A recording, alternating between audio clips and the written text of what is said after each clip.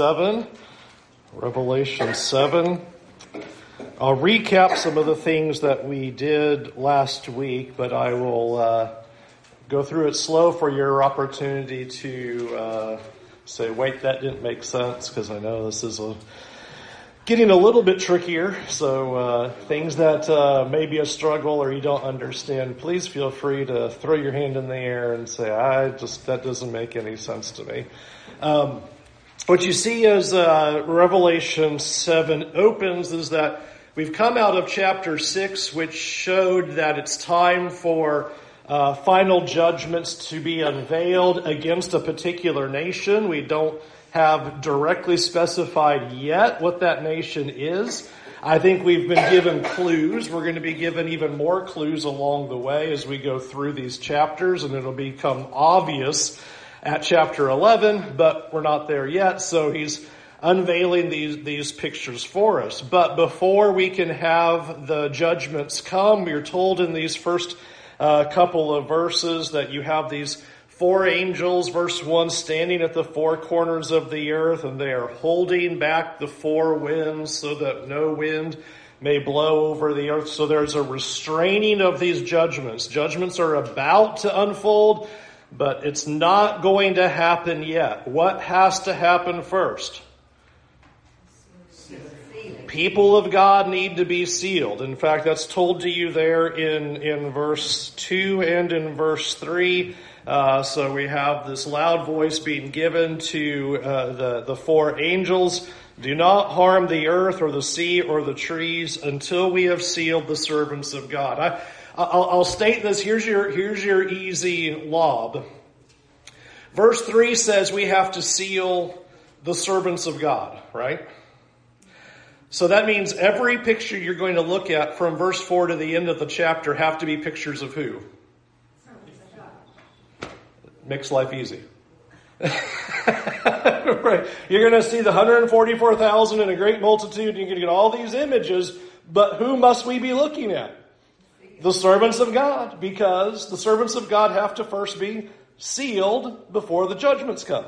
So that should just be the straight, smooth line right here of who we're going to look at. So we also talked about what the sealing would represent. Because of how the seals are used later in the book, we're going to observe that we're talking about ownership and identity.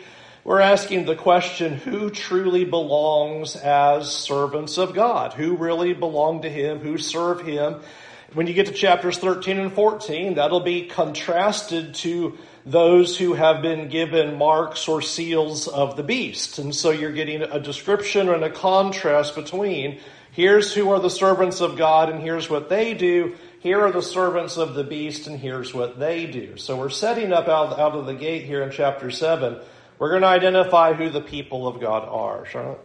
You put Revelation 14 there, so yes. The 144,000 are mentioned there. Yep. And it sounds like they're not human, but they are human. They're human. Absolutely human. It sounds like they're all men. Yeah, well, that goes back to symbolism, right? So as a side point, any group, which there are religious groups who like to take the 144,000 as an actual literal number of the only people who are in heaven, have a little bit of a problem because chapter 14 identifies them as virgin men who have not been defiled by women. Exactly. So maybe it's a symbol.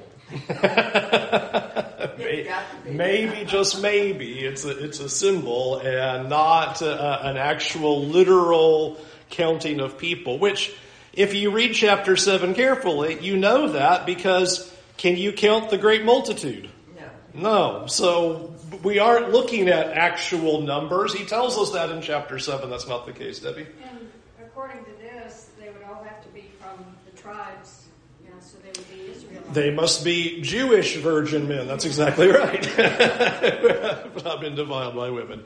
And that, of course, would go antithetical to everything in regards to the New Testament and the reconciliation of Jew and Gentile.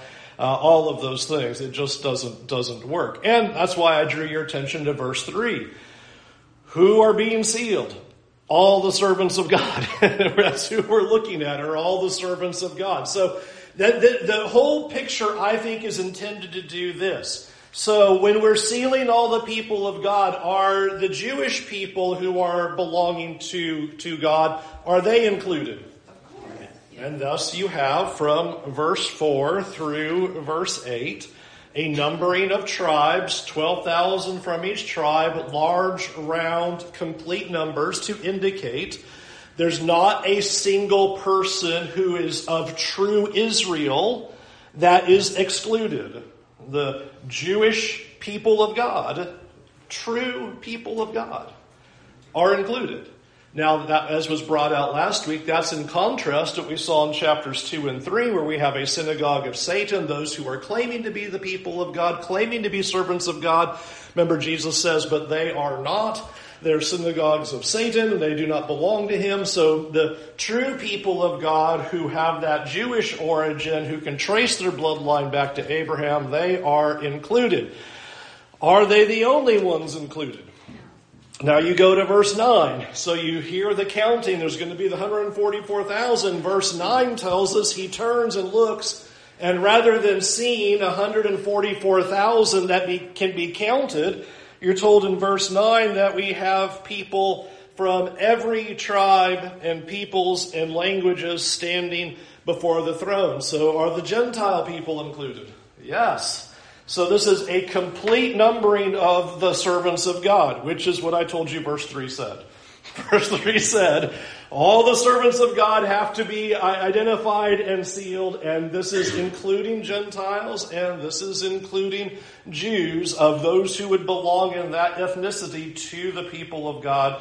Every single one of them are included. All right, so up to verse 9. Are we okay? Yes, sir. 4 through 8 seems to be almost like a completed set, too. That set is complete. Yes. It's not being added to anymore. Yeah. That's what the language there is. Yeah, it's like, here's this group, and they're in, and they belong. Which is important back when we go back to the Judaizing teachers and others they're having to deal with. That's done. That's done. Essentially. I kind of imagine it as that's the saran wrap set. It doesn't get taken from or added to it anymore. Yeah. It's complete. They're in. Exactly. Okay, good. That's a good way to look at it. So here we've got that particular group, and we've got the Gentiles as a particular group, all of them being combined together, and they become what verse 9 describes as what no one could number. Now, please notice, by the way, in verse 9, where are these people? They are before the throne and before the Lamb, clothed in white robes. So does this give you an indication, before it tells us later who they exactly are? Is it giving you a clue, since they're before the throne of God, what's happened to them? They're not alive. They're with God. That's going to be more fully brought out in verse 14. But you're already getting a sense of that they're not standing on the earth wearing white robes. They're in heaven with white robes. So you're getting that imagery given as well. They're standing before the throne for the Lamb. Questions about that? Yeah. Well, not about that, but the palm branches reminds me of Jesus' triumphant. That's right. Yeah, and verse 9 is supposed to carry victory imagery. They're wearing white robes. They have palm branches in their hands. They're around the throne, and they're before the Lamb. They are already being identified as belonging to God, safe with God, and that's going to be further explored in verses 15 through 17, but we're not there yet quite. Debbie? I just always have a problem with understanding. Are we talking about the end times as far as... Nope. Yeah, so I don't understand. No, you're talking about, here you are standing in the first century, okay, and you're getting a picture of, all right, massive judgment is coming. That's what chapter 6 said, right? Somebody's getting wiped out, lights out, sun's turned to blood, and moon's darkened, and stars are falling from the sky, and the sky's rolled up like a scroll, right? So somebody's done for is what chapter 6 said. So that was still, as you're staying in the first century to this crew, something that's about to happen. But before that event is going to happen, God is identifying, here are the people who belong to me. And that's why, let me back up. Very first line. In Ezekiel 9, you see the same thing. In Ezekiel 9, you have a prophecy, Babylon's going to destroy Jerusalem. But before that happens, God's going to mark who belongs to him. Okay, so that's not an end-time idea. It's something in the present saying, this judgment's going to take place, but I'm identifying who belongs to me so that though they die, though they suffer and go through these difficulties, they're still shown as belonging to God. Yeah. So the set number of Jewish people that we're just talking about, that can't, we just said that they can't be added to, but if we're talking about at that time, surely then there would be people after that who would come to God. Yeah, and I think it's more of a visual that you're talking about. All right, so here is this box of everyone who is going to belong to God. Is everybody who is of a Jewish background that comes to Christ, are they included? Yes. And are those who are Gentiles who have come to Christ, are they included? Yes. So it's not, I don't think the intent is to say, so pick your number, 258 million. No, but the complete of who belongs as that Israel of God is included. And forever forward as well. Because you'll notice, it's hard because I'm trying to stay linear as best I can, but notice in verse 14, who are these?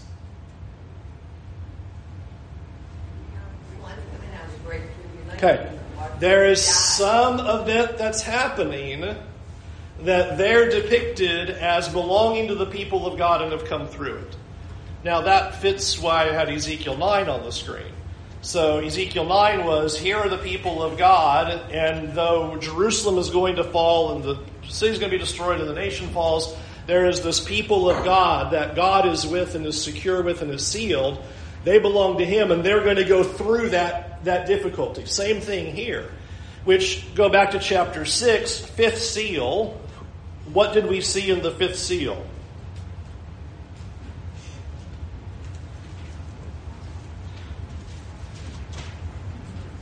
You're going to get these seals memorized by the time we're done. Souls under the altar. What's happened to them? They've been killed. Why? For the word of God. All right. What are they asking? When are you going to bring judgment? What's the answer? We're not done yet. More tribulation, persecution, problems, and judgment to come. So this is being visualized here. Who's standing before the throne? The people who've already gone through this. Are there more that are going to go through this? Yes, there are. But no, you're fine. Here's what I keep telling people. If you have a question, there are 20 other people that do too.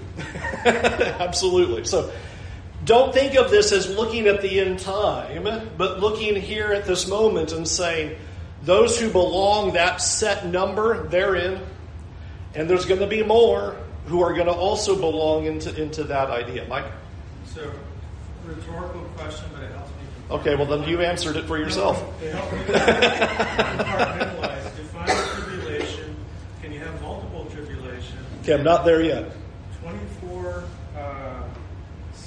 Matthew 24:16. Yeah. Those who are in Judea, each of the mountains. Yeah. In all this context, and then in 34, for surely I say to you, this generation will by no means pass away until all these things take. Yep, you're ahead of me. Yep. Not yet. I can't talk to that yet. Verse 4, that's verse 14. I'm not there yet. But yes, you're right. Hold on. I think what Evan was more referring to with this completeness of the Jews is more that the completeness of that dispensation of the people saved under Judaism versus under Christ now, that those were the people of what we call the Old Testament now that were saved, and that's why that's incompletely done, because we're no longer under that law. Yeah. So that all the people that were saved under that versus this that now is opened up to the Gentiles. I think that would be a better way than just saying, well, now Jews can't be saved. Well, obviously they can't. Right, obviously they can. Okay, Charlotte? Not the people that were baptized at Pentecost, but the Old Testament people that were saved under the old law. Is that what they No, were saying? we're- 144,000. No, she was clarifying Evan's point about, you're talking about before Christ, you have all kinds of people who are saved by faith as Jews, right? Correct. Okay, that becomes a set number that no longer can be altered, right? Symbolically, right, exactly. Because once Christ comes, they're going to all go through Christ now, right? That's 144,000 we're talking about. We're just talking generally symbolically of all. Go back to verse 3. Who are the 144,000? All the servants of God, including Jewish servants of God and Gentile servants of God. So it doesn't matter whether they were faithful under the Old Testament or the New Testament. That's that group. Well, that's the way it's always been, right? I'm not following. I'm not following you. I'm not following. Are the saved? Do the saved include those under the Old Testament? Okay, then we're good. But that was only Jewish people. Well, yeah, sure. Okay. All right. Verse 10. What are these people saying? Here's our big crowd that are standing before the throne and before the Lamb. This is an important thing they're declaring. All right, so let's talk about that for a minute because we need to figure out why that's so important. All right.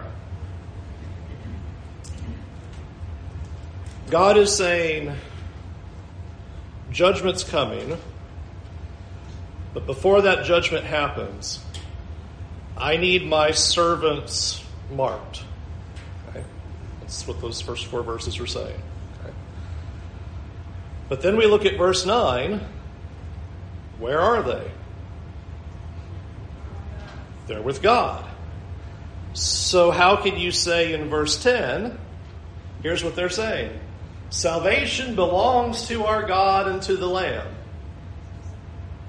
What are they referring to? What does that mean? What are they proclaiming?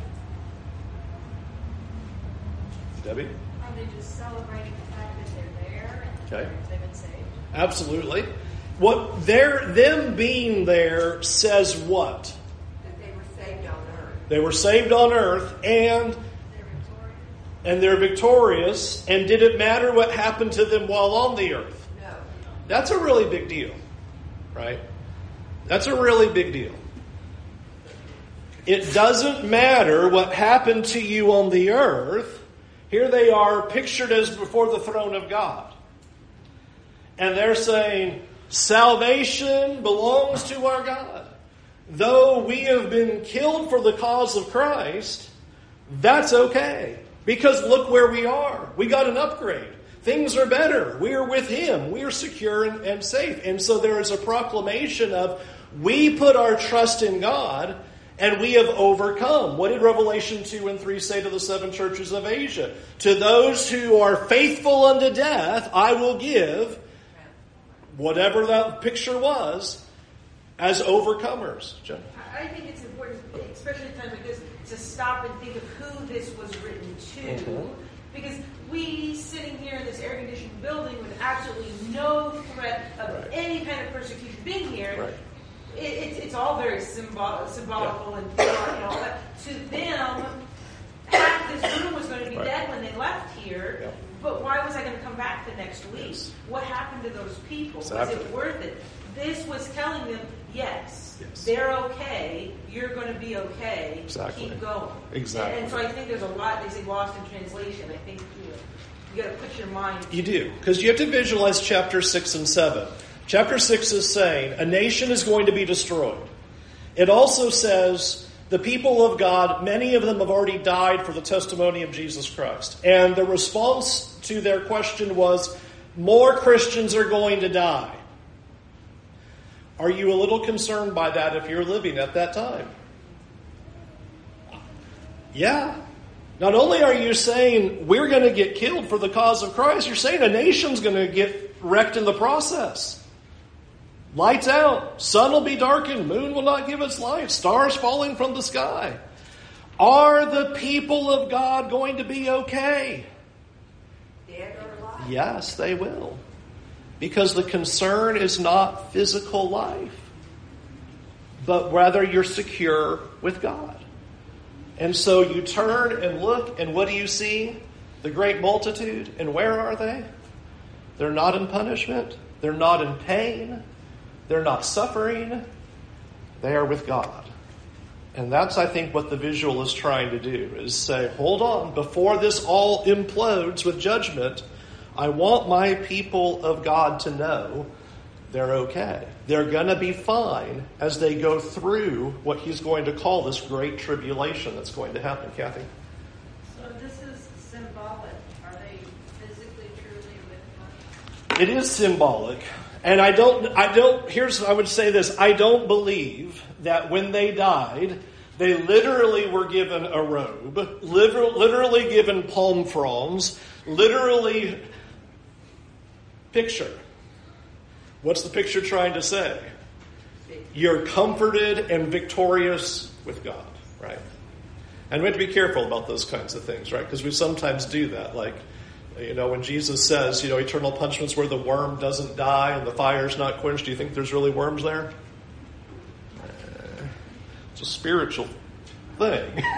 So, trying to communicate an idea of how bad things are. Well, this is communicating how comforting things are. They've been killed for the cause of Christ, and that's okay. And I think Jenny's right. That's hard for us to get our minds around because we've never experienced that. But put your life on the line. Is it okay that they kill me? Yes, it's okay. That's fine. You're going to be with God. You're going to be enjoying victory by making this stand. Because the contrast is going to come in chapters 13 through 16, that there are people who are not making that stand, who are worshiping the beast rather than worshiping God. And it would be so tempting to worship the beast and preserve your life. And he's saying, don't do that. The people who are with me are the ones who die for the cause of Christ and for this testimony. They're secure. Those who worship the beast are not secure. Okay. All right. We good? So far, so good? More? Less? Okay. All right. Notice verses 11 and 12. What that does is generates more worship. That just generates more worship. Look at what they say. Blessing and glory and honor and thanksgiving and wisdom and power and might belongs to our God. Because God has followed through with what he said. He has completely followed through. The taking of your life for his sake is not your end. It's your beginning. So praise is given. You have taken your people who were faithful to you and have come through this tribulation, and they are now victorious and elevated, which, by the way, think about, that's tracking with Christ, right? Suffered and rejected and scorned and mocked and mistreated and killed. And what does God do? Highly exalt, right? Okay, Christian, you are mistreated and scorned and mocked and killed. Where are they? Highly exalted. Okay? So that's what chapter 7. So now everyone in heaven is going, God's amazing. Praise and blessing and honor and glory. They're just praising God over all of that. Okay? All right, now let's tackle verses 13 through 17. First question that happens, who are these? Now we could reverse back to verse 3. Who are these? They're the servants of God. Okay, so we know that they're the servants of God, but there's a little bit more particular detail to who we are looking at. You will notice that verse 14 begins with the first statement, these are the ones coming out of the great tribulation. This is where Mike was at. These are the ones that are coming out of the Great Tribulation. This is not that common of a term. And I think that's what's somewhat interesting about this, is we did read this earlier in the 7 churches of Asia. There was a warning that was given. You're going to have tribulation for 10 days. And remember I said, do you really think it's 10 days? I don't think so. I think that's symbolic. This is going to be something big, but it's going to be a definite period of time that you're going to go through. So you're going to go through this great tribulation. Chapter 2, verse 22, those who are committing adultery with this Jezebel, remember that Jezebel imagery in chapter 2 there? Those who had committed adultery with her, I will throw into great tribulation. Interesting. So another nondescript kind of judgment imagery that's given. And what Mike was bringing out is the only other place where you find that term in the New Testament is in Matthew 24. Interesting. I'm just going to feed you breadcrumbs along the way with all of this, because it's not till chapter 11 that becomes, eye-opening. But it is interesting to notice that you have Jesus talking about a coming great tribulation as well. Now, if you pick up the modern books and the Tim LaHaye books and all of that, they're going to say none of that's happened yet. But when you read Matthew 24, it says it was going to be within their generation, which is what Mike read for us. It was going to be during their days, in that time, in that first century, they were going to experience something like this. And as I noted to you before, the fall of the Roman Empire is still hundreds of years away. Something is more immediate. Something has to be within their lifetimes. Within this generation, this is going to happen. And you already have these pictured as people who are already dying for this reason, right? Well, we're saying something to the altar. Already died for this. Answer, more are going to die for this. So something is already being experienced, and more of it is going to happen, and it's all put into this terminology of the Great Tribulation. So I don't have the space for Matthew 24 yet, but just put that in your mind blocks as well, that Matthew 24 uses the same terms here, Charlotte. Did this elder ask the question because he didn't know, or did he ask the question to get a response? Oh, absolutely, to get a response, right? Yeah. So that was what I thought. Yeah. I thought it was strange that he would be asking. Yeah, there's always these pictures like this, and the Old Testament prophets do the same thing. Do you understand what you're seeing? No. Okay, I'm just making sure. And evidently we have also not understood what we've seen, and we're glad for the answer that's being given to us here that is expressing to us these details. So when you have this question, who are these? They're coming out of this great tribulation. So I want you to think about that. They've come out of the great tribulation. But what do we say had happened to them? Okay, and that's what I was making point of when it says there in verse 14, they've washed their robes and made them white in the blood of the Lamb. Are they Christians? Sure. Have they been baptized? Of course. But it's not saying that only. It's pushing harder at they've died. They've followed in the footsteps of Christ. And their robes have been washed in the blood of the Lamb because they've died for the cause of Christ. That's what this whole visual is about. This judgment is happening and the people of God are going to be killed. That's what chapter 6 said. More until your brothers are killed for the cause of Christ. But then we're going to start talking about here in these final pictures, what does that mean, Muriel? I can't remember the exact verse, but in Hebrews there's a verse that indicates that the blood of Christ also covers the faithful of the Old Testament. Of course. So they would be included. Of course, yeah. Obviously their faith is forward-looking as much as our faith is backward-looking. Is that everybody was saved by faith. Under the Old Covenant, you were saved by faith, looking forward to the coming of Christ and believing in what He would do inevitably. And for us, we look backward to what He did with faith about what He has accomplished for us. Debbie? I assume that this tribulation was when Rome had Jerusalem under siege and everybody was dying because they couldn't get away. So that made me then look back to this 144,000 Okay. people, because they were Jewish. All right. So is there a connection there? Well, so if you remember Matthew 24, do we have time for Matthew 24? I have 15 minutes. That'd be pretty bold. Pull this in 15 minutes.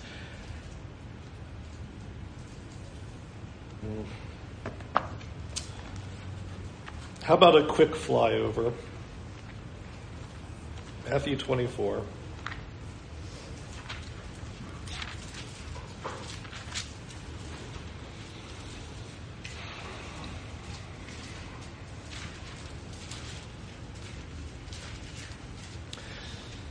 It wouldn't hurt, by the way. I have preached on Matthew 24. It was a long time ago, and I'm not sure when this year I'm getting to Matthew 24. It is this year, though, so it's not in 5 years. It is this year. It's on my calendar. I can see it.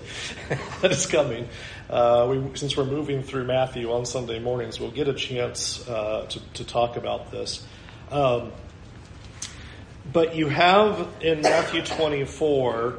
in verse 1, you have Jesus leaving the temple, and verse 1 says the disciples are pointing out the buildings of the temple. You can imagine it was a beautiful temple. From everything that's recorded for us in the first century about this temple that Herod had beautified, the way the sun would rise upon it would make it just shine with all of its marble that was on the front of it. It was a beautiful structure. They seem to be having that discussion as they're talking about that. And to understand why they're doing that, I don't think you have the disciples going, hey, by the way, have you seen the buildings? Well, how old is Jesus by now? He's in his 30s.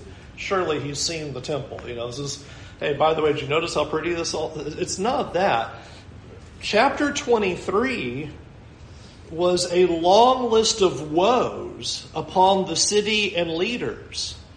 And it ended with a lament, Jerusalem, Jerusalem, how I have desired to bring you in, like a hen tries to bring in her chicks, but you would not.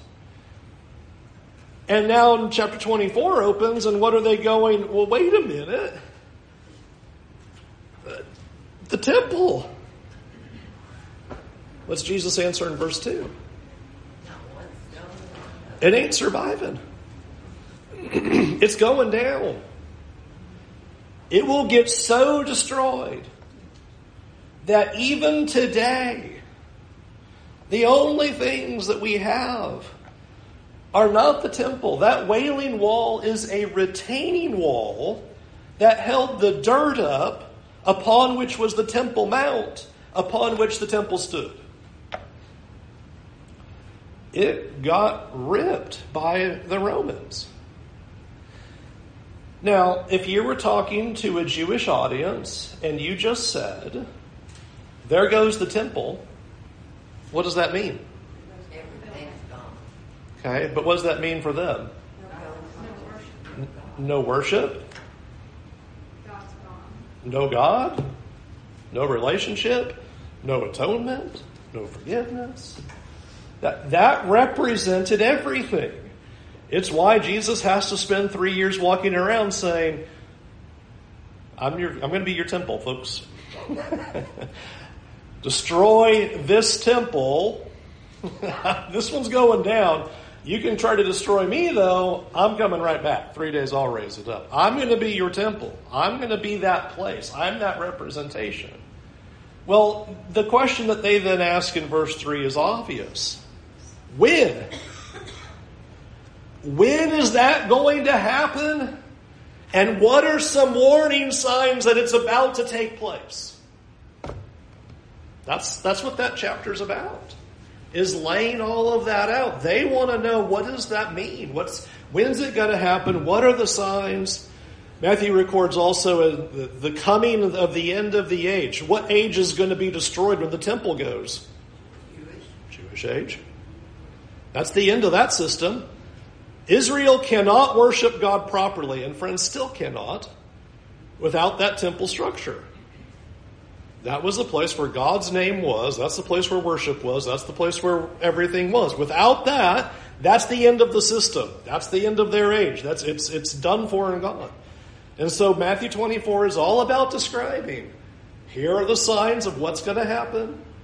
And here's why that's very important.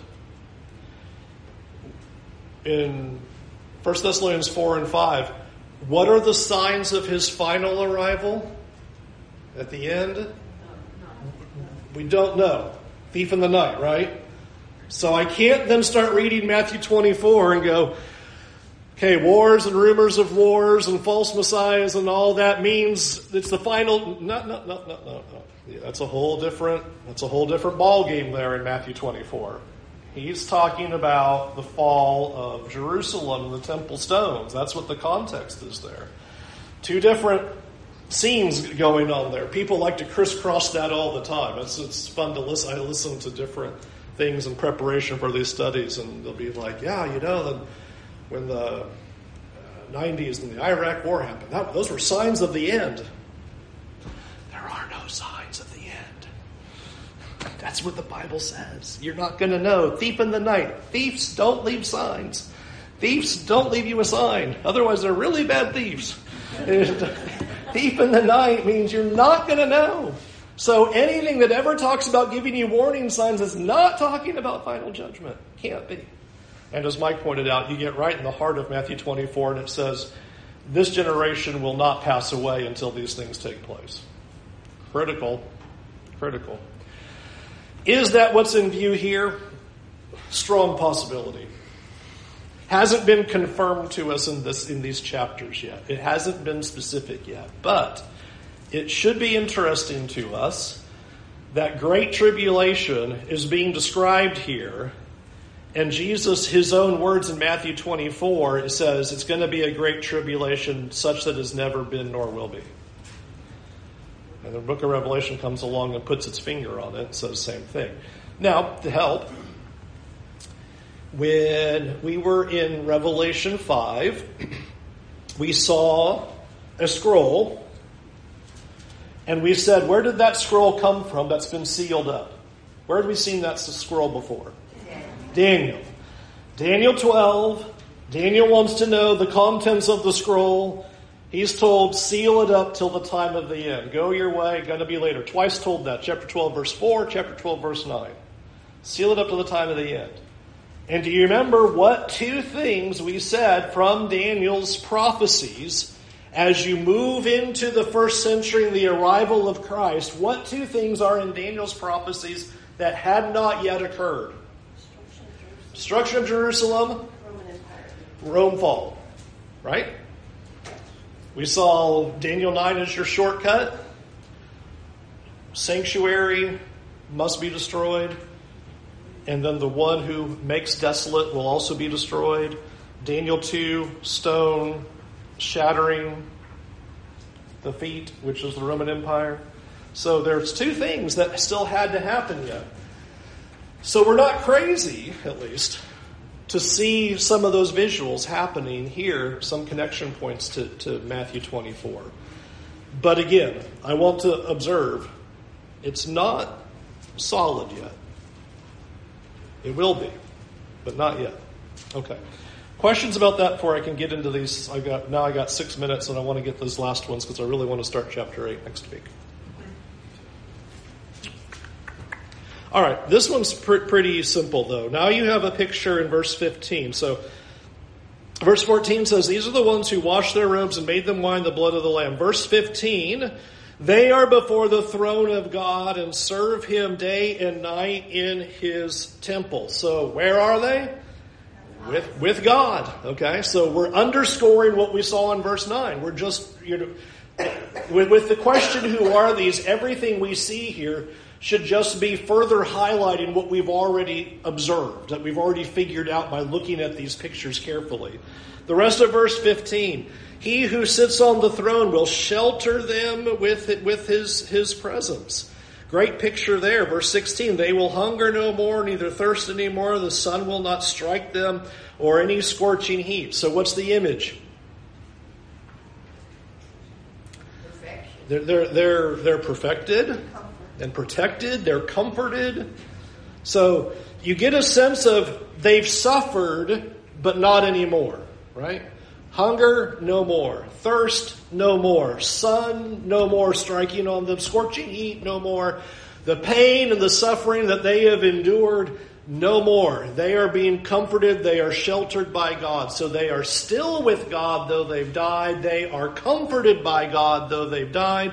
Verse 17, for the Lamb in the midst of the throne will be their shepherd, and he will guide them to springs of living water. So, are you separated from God? No, you are shepherded by God. You saw that in verse 9. You are at the throne of God and before the Lamb.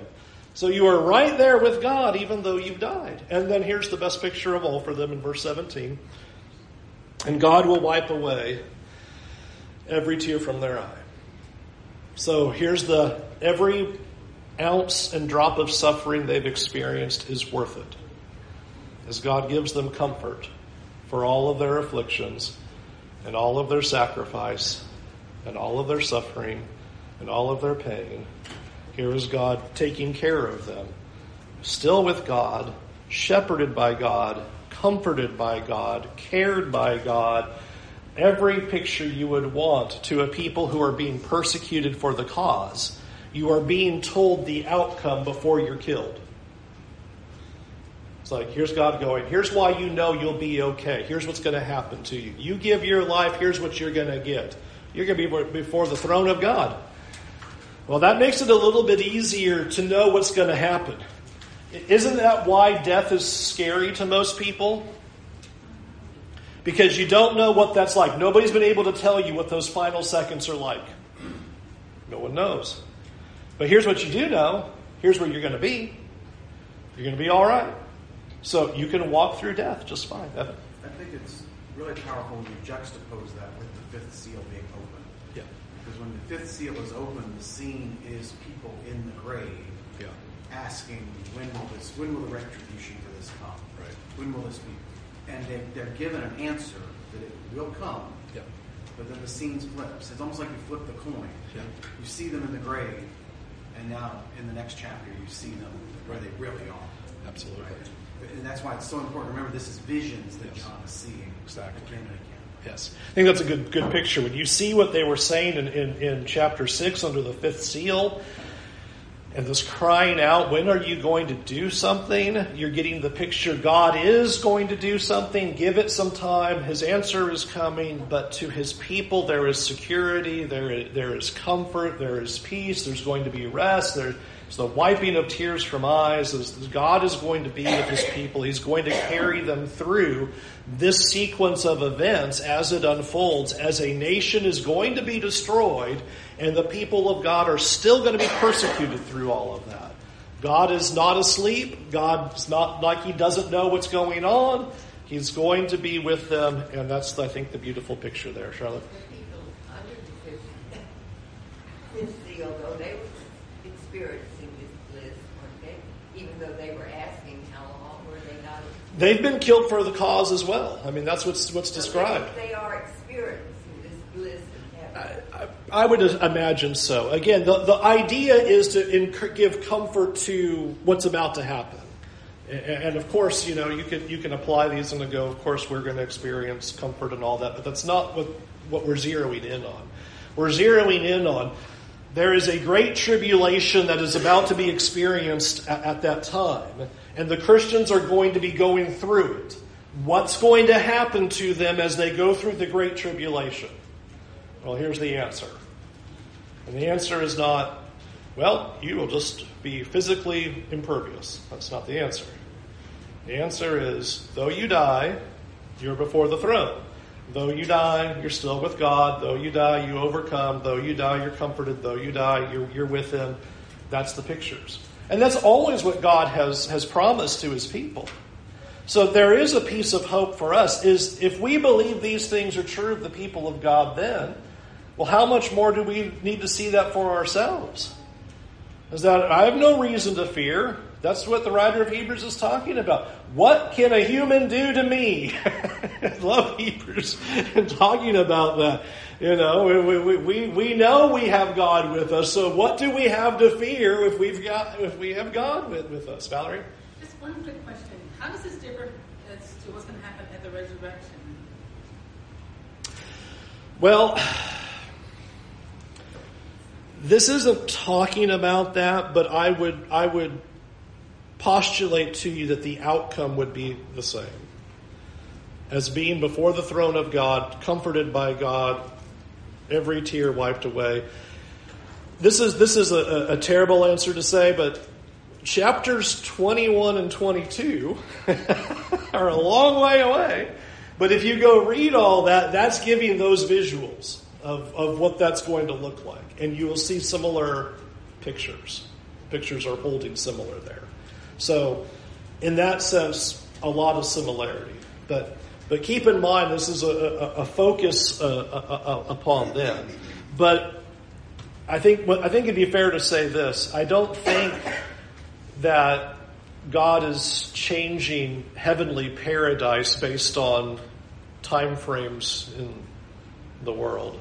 Like, okay, well, since they died in the first century, they get this cool part of heaven, but everybody else, it's not going to be like that. It's going to be over here, this kind of... It's the same. There's a paradise and a comfort of being with God. And you see that, like in Luke chapter 16. You're pictured as being in paradise, comforted by God in the bosom of Abraham. Imagery like that. So I wouldn't go, here's what I'm trying to get at. I wouldn't go here and go, here's what heaven's going to look like. That's not what this is talking about specifically. It's talking specifically about these people who are going to go through the Great Tribulation. I would go other places. But this is an accurate representation of what paradise is. Paradise is not playing tennis and swinging in hammocks. It's being before the throne of God, serving Him day and night, hungering and thirsting no more, being in the midst of the Lamb who will wipe away every tear from our eye. That's what it looks like. All right. 13-minute break. You only did to yourselves again. 13-minute break, and we'll reconvene at 10:30, and we will start at chapter 8. But go ahead and bring your questions.